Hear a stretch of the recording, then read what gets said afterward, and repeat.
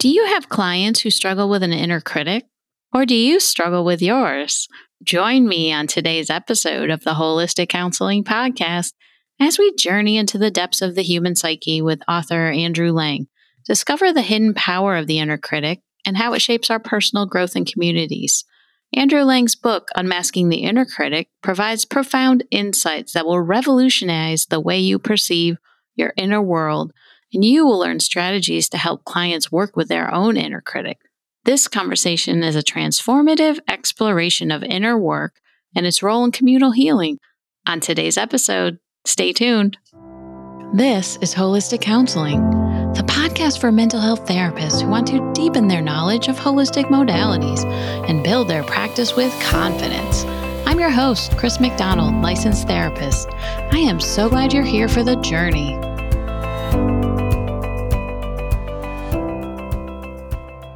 Welcome to today's episode of the Holistic Counseling Podcast.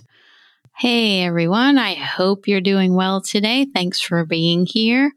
Today's guest is Andrew Lang. He's an educator in the Pacific Northwest, an alumnus of Richard Rohr's Living School for Action and Contemplation, and author of the thought-provoking book, Unmasking the Inner Critic, Lessons for Living an Unconstricted Life, which has touched the lives of so many with its profound insights into everyone's internal life. Andrew Lang will guide us through the intricacies of the inner critic, shedding light on how understanding and bringing gentleness to this inner voice can be a catalyst for personal growth and healing within our communities. We'll explore the transformative power of inner work and how it's intertwined with communal healing. Welcome to the podcast, Andrew. It is so good to be here. Yeah, I'm so glad you could make it. So what inspired you to explore this topic of the inner critic? I must know. I think so. It started because of my own story. I think that's kind of my jumping off point is I never saw it as an inner critic, but throughout my entire life, I've had these interior feelings, sensations, sometimes a voice just telling me, oh, you're not good enough. You need to try harder. You're not doing enough. Your worth isn't being proven yet. You've got to go, go, go. And that showed up not only in the narratives, but in my tension, body tension and shoulders and the way I was grinding my teeth. And so somewhere along the process of noticing those things, especially the bodily sensations, noticing like, oh, I've got really a lot of constriction in these shoulders, I was able to piece back and really narrow in on, I've got a critic in me. I've got these protector narratives in me that are keeping me away from my inherent dignity, or trying to at least. What do I do with them? So that's what led to the book. Yeah, that's it. It started with me and very much turned into a process of looking around and seeing all of these folks around me who had similar stories, and how can I begin to bring stories together to help my community.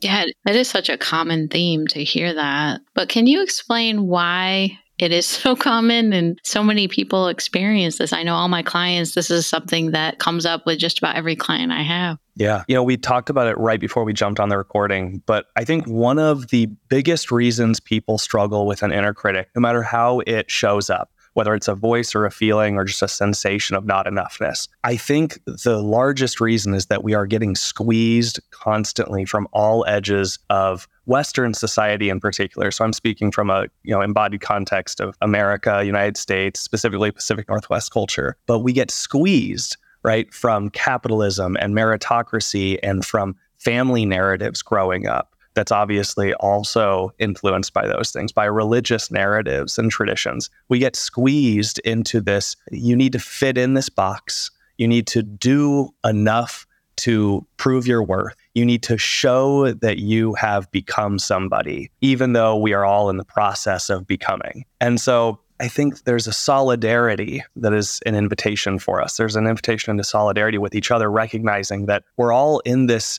shared context of getting squeezed. And how do we begin to say, I don't need to prove myself the way that capitalism is asking me or demanding me to prove myself. Yeah, right? Like I can settle stuff down. I can take a break. I loved, there was a podcast recently where Christina Cleveland is a public theologian and author, just wonderful. She's talking about trying things on in her body before she makes a firm decision. And so she's talking about, being with her team and, this decision's got to get made. It's got to get made. It's got to get made. And her learning to flex the muscle of saying, let's wait because I want to try this decision on in my body for a week. I want to see how it feels, how it changes, right? And that spoke to me so much of there's a practice right there. How can you try it on in your body? Well, you do that for so many things. Because I know you talk about constriction too. Can you talk a little bit with listeners what that means? Yeah, the idea behind constrictions is that with our inner critic, I think just based on the name alone, we think it's a voice in our head. And the reality is, for some of us, it might be. And for some of us, it might be a physical constriction. For some of us, it might be something totally different. For me, it's an inner critic in terms of a voice. And I recognize the way that voice constricts me, both physically and emotionally and socially and spiritually.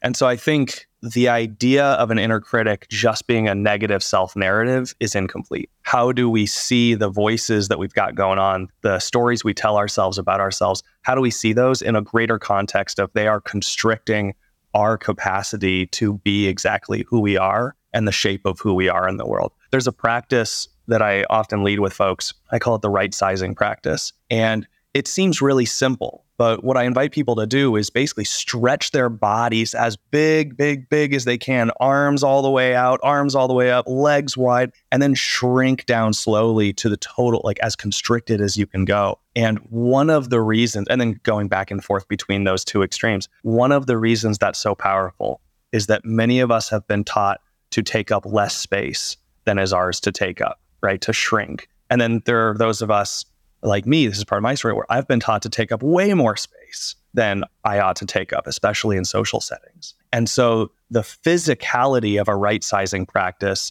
can mirror the flexing and the changing and the playing with how do we learn to take up more or less space and give ourselves permission to play with that a little bit. I did my own group counseling for myself. I was in a therapist group, but that was one of the first things that she did was to do that practice. And I had never experienced it. I actually did it recently with a client. So just examining how that feels to be more open, because this person is always like this. I just was having her, and she's like, this is uncomfortable. But gradually, you know what? She loosened up arms, and I have my arms out to the side. If you can't see me, we're on video, but so just putting the arms open.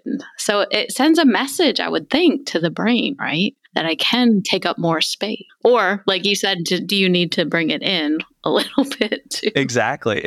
And I think this is the power of playfulness, right? There is in a setting and a context in which we are taught to fit into a box, walk a certain way, don't run in certain spaces, right? All of the rules of society about how we operate as bodies. I think in the context of that, there's a playfulness of even being able to say with a group of others, I'm going to do this weird thing. I'm going to stretch my whole body out. And then I'm going to I had a great friend who a few years ago, we're out on a beach and we were just walking and he hops up on a log and he balances across this log. And it was this beautiful moment of, he's playing. He's doing what I used to do when I was 6, 7 years old. And it was an invitation for me. So the next time I was at the beach, I tried it because I had remembered him doing it. And I walked across this log and I just had this powerful experience of being 7 or 8 years old again and not caring, not even not caring, but not being constricted even at the subconscious level. I just knew that this was my body moving in a way that I had stopped it from moving for so many years. And I think that's what the inner critic does, is it is a partner within us. It's a partner within us that moves with the narratives of the world, the illusions of the world. The inner work is what I call it, but the inner work is starting to unlayer all the stories about ourselves that we tell, and that then impact the ways that we show up in our communities. Yeah, that's a perfect example of play, and it's so sad to think how we get so far from that, right? And a lot of times it's start thinking about things, but sometimes just doing something like that can just bring you back. Because I think about inner child work too, and that has to be one way to really connect with your younger self. Yeah. I think about even the space that I'm in right now. I'm sitting in a room that has been built to be multi-purpose. And so what does that mean? It means very neutral colors. It means no splash of personality literally anywhere. The biggest splash of personality is the wall behind me that's made of old fire hoses. That's the most personality that's in here. Everything else is neutral corporate. When I think of corporate, I think of the movies from the 80s that just made corporate life seem like the thing, Wall Street. And that has infused itself into our culture. That's capitalism infusing itself in our culture, saying that the goal is this neutral, in the box person that works 70 hours a week. Yeah, that's true. Well, I know the title of your book is Unmasking the Inner Critic, and you talk about a time that you were in the woods and you were unmasking. Can you talk about that? I thought that was really powerful. Yeah, I've had a couple moments that have just been, as we all do, those mystical, magical moments when you touch upon a squishy part of your inner self that you hadn't remembered was there.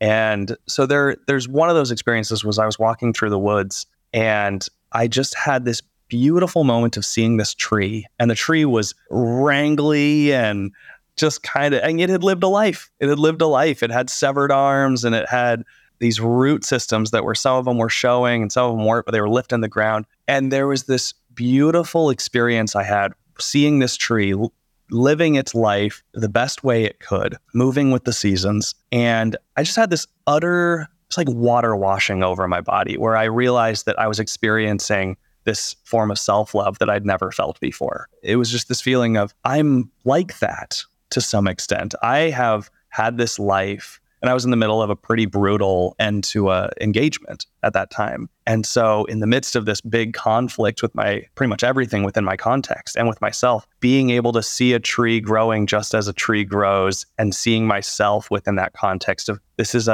another day in the life of being human, and how do I lean into learning and practicing more and more of what it means to be human. So this just powerful moment of kind of self-love and self-permission to just relax, to not have to control everything. Yeah. It was a radical moment that relaxed getting deep there. Yeah. Yeah, it was totally. And it was funny because in the middle of it, I was also like, I really am becoming that tree hugging image that I grew up with. And I loved it. It was once again, the permission of how do we see our connectedness in the universe. And I felt a little bit of it in that moment.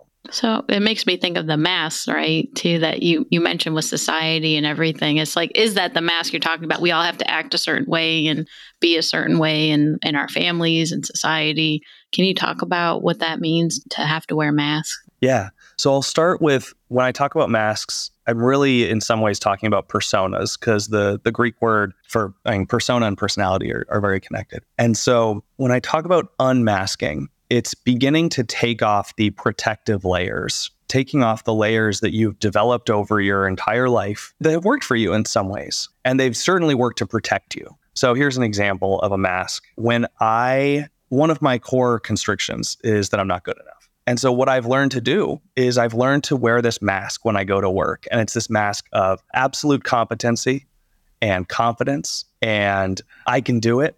And even if I don't know how to do it, I'll say I can do it and then figure it out. And so it's this mask that is protecting me from the alternative, which is saying, I don't know how. I'm not good enough. I haven't figured it out. And so the process of unmasking is beginning to notice when you're carrying those masks, the way you're showing up in these different spaces, and not taking them off for the entire week, because they're there to protect you. At some point in your life, they were vital. And so it can be extremely harmful if you just take a mask off and then wander into the world. So the work is, how can I take this mask off for a moment today that's a little bit longer today than yesterday, and feel how it feels in my body? How can I often start with journaling. This, like most of the workshops I lead, we begin with journaling processes and just practices of like recognizing what we're feeling in our body, because those are the moments alone when you can, I think, play the most and begin to recognize the most of, this is a narrative that worked really well for me when I was young. And for some reason over time, I weaved it into my personality, my persona, my mask, but I don't actually need it anymore. So that's the work of unmasking as I see it, is learning what are the narratives that you picked up, those stories about yourself that you picked up maybe long, long ago that worked to protect you from a situation you were in, from a process that you were in, from something that you saw, and maybe turned into a personality over time? How can we begin to let that go little by little so that we can reconnect with our inherent dignity that's beneath it? So it is learning to let go as well. Yeah, because it can't be it.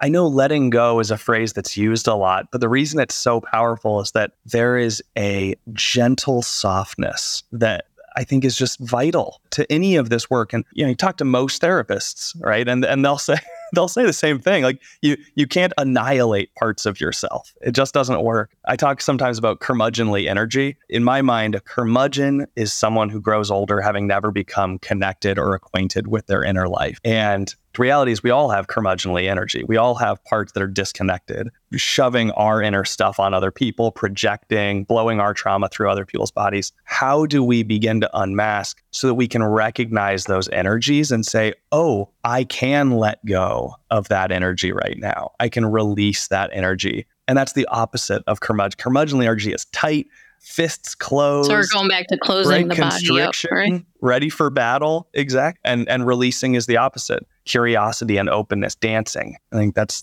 the energy of how do we lean more into becoming dancers. Into dancers, yes. I think of that as freeing too. And when we talked about opening up, it's like, to me, that's like freeing yourself in some way, if even unmasking for a short period of time, connecting with that energy. So this sounds like some of it like internal family systems. Is that right? Yeah, no, totally.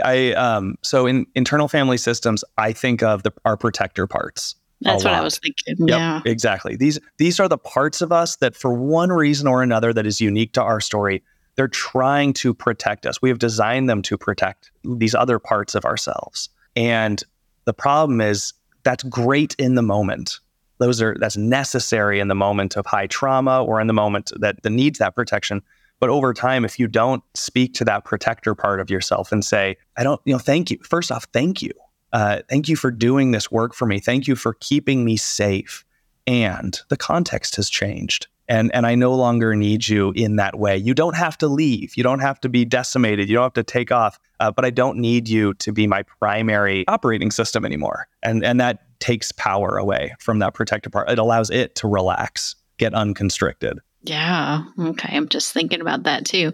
Can the protector parts have a different role then? Yeah, I think, immediately I think of often in our culture, we see anger as bad. And, especially in like inner workspaces, practitioners of mindfulness, there's this, I think, default idea that anger is bad. And I think similarly, protector parts would be bad. But similar to anger, I think protector parts in the right context can be not only vital to our protection, but vital to our way of operating in the universe and in the world. So with anger, there is a difference between anger that is reactive and that is all for me, and that is perpetuating oppression and perpetuating the status quo. There's another form of anger that is liberatory. There's another form of anger that is, I see oppression occurring, and my anger is going to bring me into a deep, fully embodied response to that issue in the world or to that experience in the world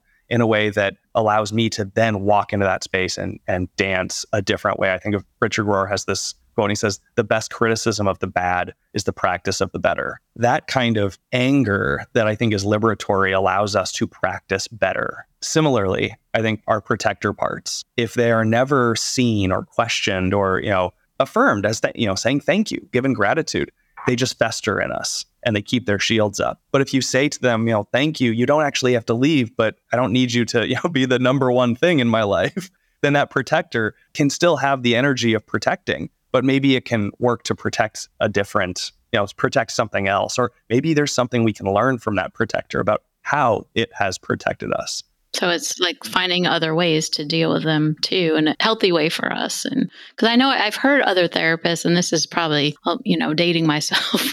When I became a counselor, therapist, whatever title you want to give it, I had heard too that you got to get rid of your inner critic, and, you got to make sure that you find ways to blast it away, visually with that or whatever. So my guess with this is that that's not a healthy way to approach the inner critic. Could that cause damage or? Yeah, I think it can cause damage. The foundation of this work, in my humble opinion, the foundation of this work, I think, is rooted in we have inherent dignity.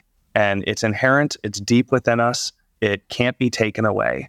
It is invincible, it is intimate, and it is precious. It's at the foundation of our being. When we then look at the inner critic and we say we're going to blast it away, we're going to demolish it, we're going to whatever, annihilate, whatever language you want to use. I think of the role that violence does in our communities. I think of, I'm going to do this big act of violence in order to save this person. And yet the violence shows other people how to be violent. Same thing internally. When we are doing this massive amount of violence, get rid of this inner critic, I don't think that invites our inherent dignity to shine through. I think it models for us violence internally. If I can blow my inner critic away in that way, what else can I be violent towards myself? What other, and I think we get enough of it. I think that's the plain and simple. I think we get enough of the violence and the annihilation language. I think that is taught to us by everything around us and then reconfirmed for us as a default operating system. Inner work is a totally different operating system. How can we, with softness and gentleness, unfold a new reality, model a new reality? When I talk to communities that are doing like community work around how do we, like culture work, some of the things I say are around this idea that how we meet is who we are. What we do in our space, regardless of what we say, the way we build our space, set it up, look at each other, the structures, who's allowed to talk, who's not allowed to talk, all those things, they tell us, they tell others, and they tell us what we really care about, who we really are. In the same way, when we take on the violence of the world and act it out, even on us, I think it separates us from our true values and from who we're trying to become. Yeah, and I know you mentioned too about the connection between inner work and communal healing. So is that kind of what you're talking about too? Totally. When I walk into bookstores, which is a rarity nowadays, but when I do get into bookstores, I sometimes go to the self-help aisle. And one of my greatest frustrations is most often 90% of those self-help books are so focused on only the personal, only the what you've got to work on for you. And if you work on this for you, great things are coming. Individualism. It's individualism meets Times capitalism. Run amok. It's the market. It's the market celebrating the individual. And I just think that's nonsense. We all operate within an embodied culture, whether that's your family, your workplace, your neighborhood. We are all within a broader context and culture.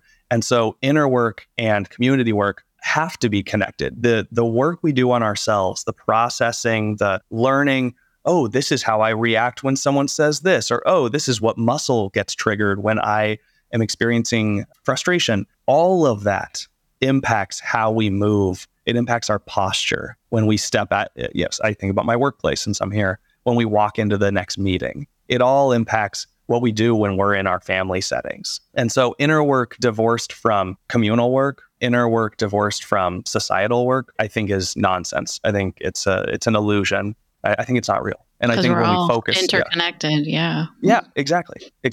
So much more. Yeah, we got to look at. And again, I've heard this somewhere too, just working on yourself too can also help the world, right? Society as a whole too. Like we got to work on ourselves. But of course, looking at the system is too, like you mentioned. Yeah, there's a reason. So in the book, one of the core reasons that every chapter has some sort of action step is not because I think a reader is going to do every single one of the little action prompts. And it's to keep it in front of us that the idea that you do your inner work, you do all this inner processing, and then you somehow become more of a healing force in the world. It's not. It's at the same time. Every rep we do of treating ourselves with more kindness is immediately shifting our neural networks. It's immediately shifting our default practices. And so the next minute when we walk into that space, we have practiced something more so that we can do it. And I think that's the both and, is that inner work every single day connects with the communal world. And your book is not one you can just read one sitting, because I would read somebody be like, I got to sit and ponder this for a minute.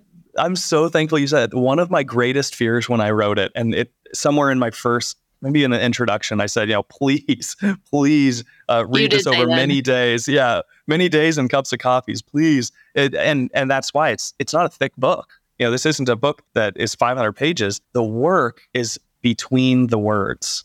The work is taking that story, looking at that reflection question, and shutting the book and walking away and going for a walk amongst the trees, or going into your next meeting, figuring out how does this actually connect with my story, and what invitation is already within me that is resonating, that is inviting me into something deeper. Because I think that's also a core component, is that we all have this deep well of wisdom within us. How are we re-noticing the pathways that allow for that wisdom to seep up? Howard Thurman talks about the sound of the genuine within us. We all have this sound of the genuine within us. I really do believe that. And call it creativity, call it this energy that is wanting to be birthed into the world. How are we taking time to listen for that sound of the genuine and then giving it an opportunity to show up?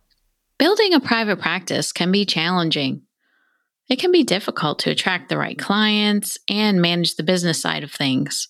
Growing your caseload, navigating insurance, billing, and paperwork take up significant amounts of time, and that's all in addition to delivering great care to your clients.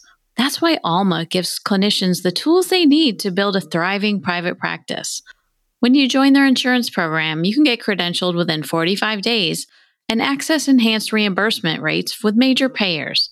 They also handle all of the paperwork from eligibility checks to claim submissions and guarantee payment within 2 weeks of each appointment. In addition to their insurance program, Alma offers time-saving tools and administrative support so you can spend less time on paperwork and more time delivering great care to your clients. Learn about building a thriving private practice with Alma at helloalma.com. That's helloalma.com to get started. I know you mentioned shadow work was something that you wanted me to ask about. So can you talk about what is shadow work? Because I keep hearing it all over TikTok. It's all the time. I'm okay, tell me more about that. Okay, so shadow work means different things to different practitioners. For a lot of practitioners, it stays in kind of the personal, kind of what we just talked about, a lot of the personal workspace. The general idea, big picture, is what we don't pay attention to within our stories, what we don't pay attention to within our histories becomes part of our shadow, becomes a shadow within our being. I always think of like a lighthouse. What the lighthouse decides to direct itself to casts a shadow for whatever it directs itself away from. And so the idea of shadow work is, how are we observing and paying attention to the and under-examined stories in our life, parts of our life. One of my unique little angles within the shadow work community space is that I really do focus on, there are 3 levels of shadow work. There is the personal level of shadow work. What are the stories that are part of your life that you don't want to really look at, you don't want to pay attention to? You certainly do not want anyone else to notice. What are those parts of you? But then there's also the communal shadows. When you walk into your company or your business or your school, if you're a teacher, or your school if you're a student, what are the stories that those who have power don't want discussed? What are the conversations that those with power would rather have in the shadows? What are the discussions that are really difficult to have because you realize you're asking other people to pay attention to something they don't want to pay attention to? And then there's the societal level, which I think this is one that we can all really clearly get, but it's in front of us every day. But any narrative, topic, situation that causes mass defensiveness. As a society, what have we basically agreed, especially those with power, basically agreed is too big to fail. Don't bother challenging. In fact, don't challenge. And if you do challenge, there's going to be a problem. And if you do challenge, there's some amount of mass defensiveness that pops up. I think of a clear example for me is I think about police brutality. If you talk about policing reform, immediately this massive defensiveness rises up. And that's just the topic of police reform. That's not even like the particulars or the depth behind that. That's just the idea of it. And so shadow work for me is operating at all 3 of those levels and doing the work of examining the and under exam. Yeah. And I think that maybe some people that keeps them away from therapy, that they don't want to look at themselves. I'm thinking defensiveness with family members if you've suggested therapy. Like, Oh, I yeah. don't need that. I don't want to look at any of that. Let's keep that in the closet.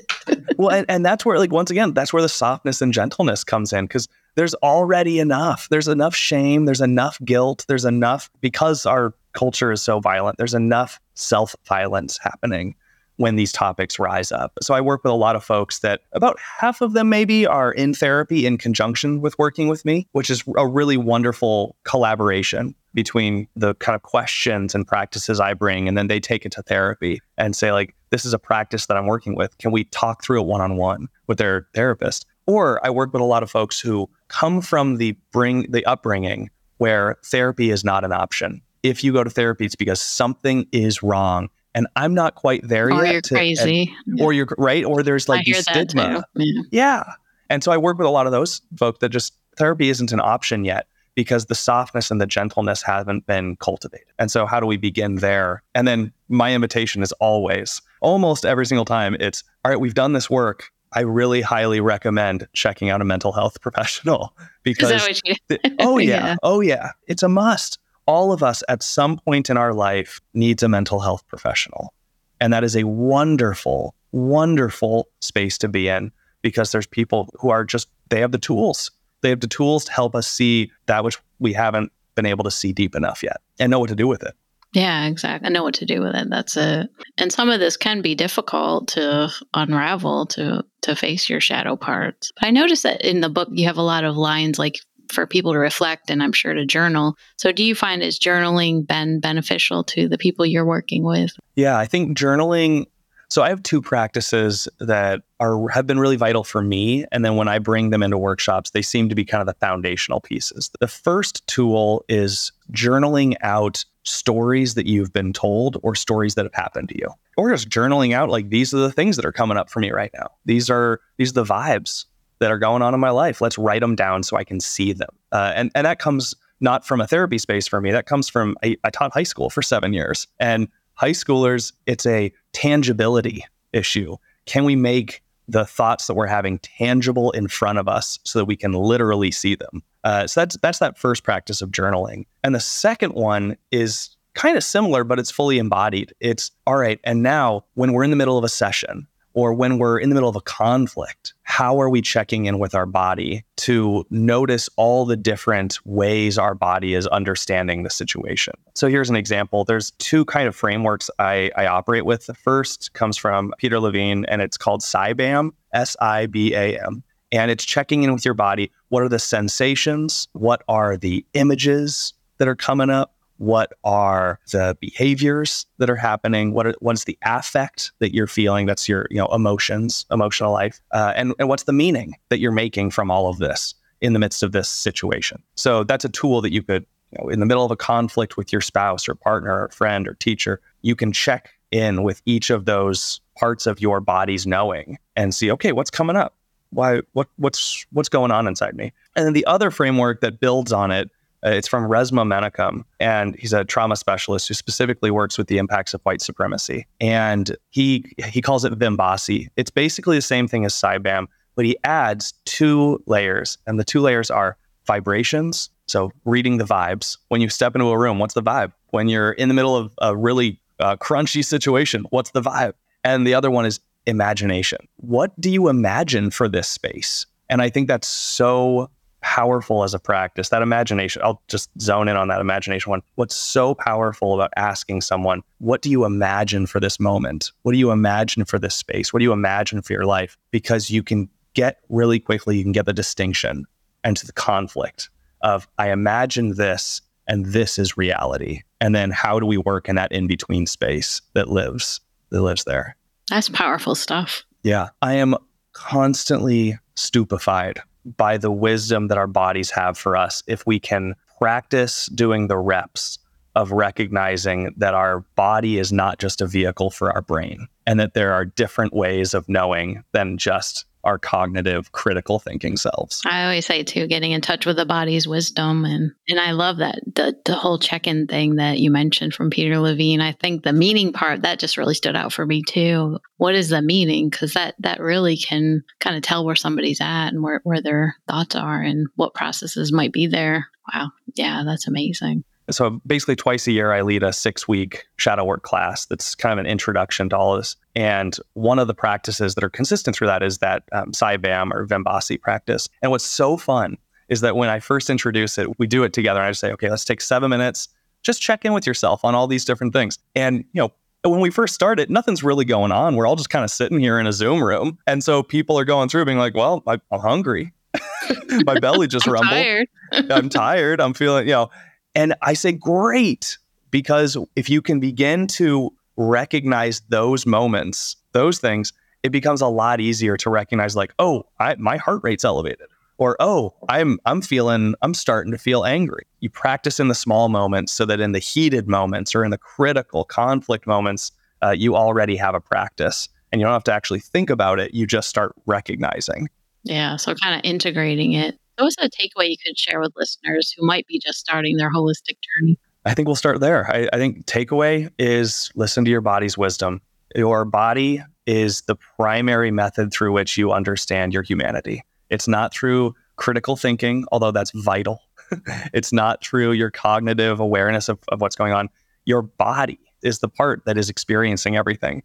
And so if we begin our holistic journey, if we begin this process by reacquainting ourselves with what our body is experiencing, it makes it a lot easier to then jump from that to, okay, now what are the stories that are connected to this body experience? What are the stories that are connected to this imaginative space I'm in? What are the stories that are connected to it? And why is my conflict occurring in the context of my body's reaction?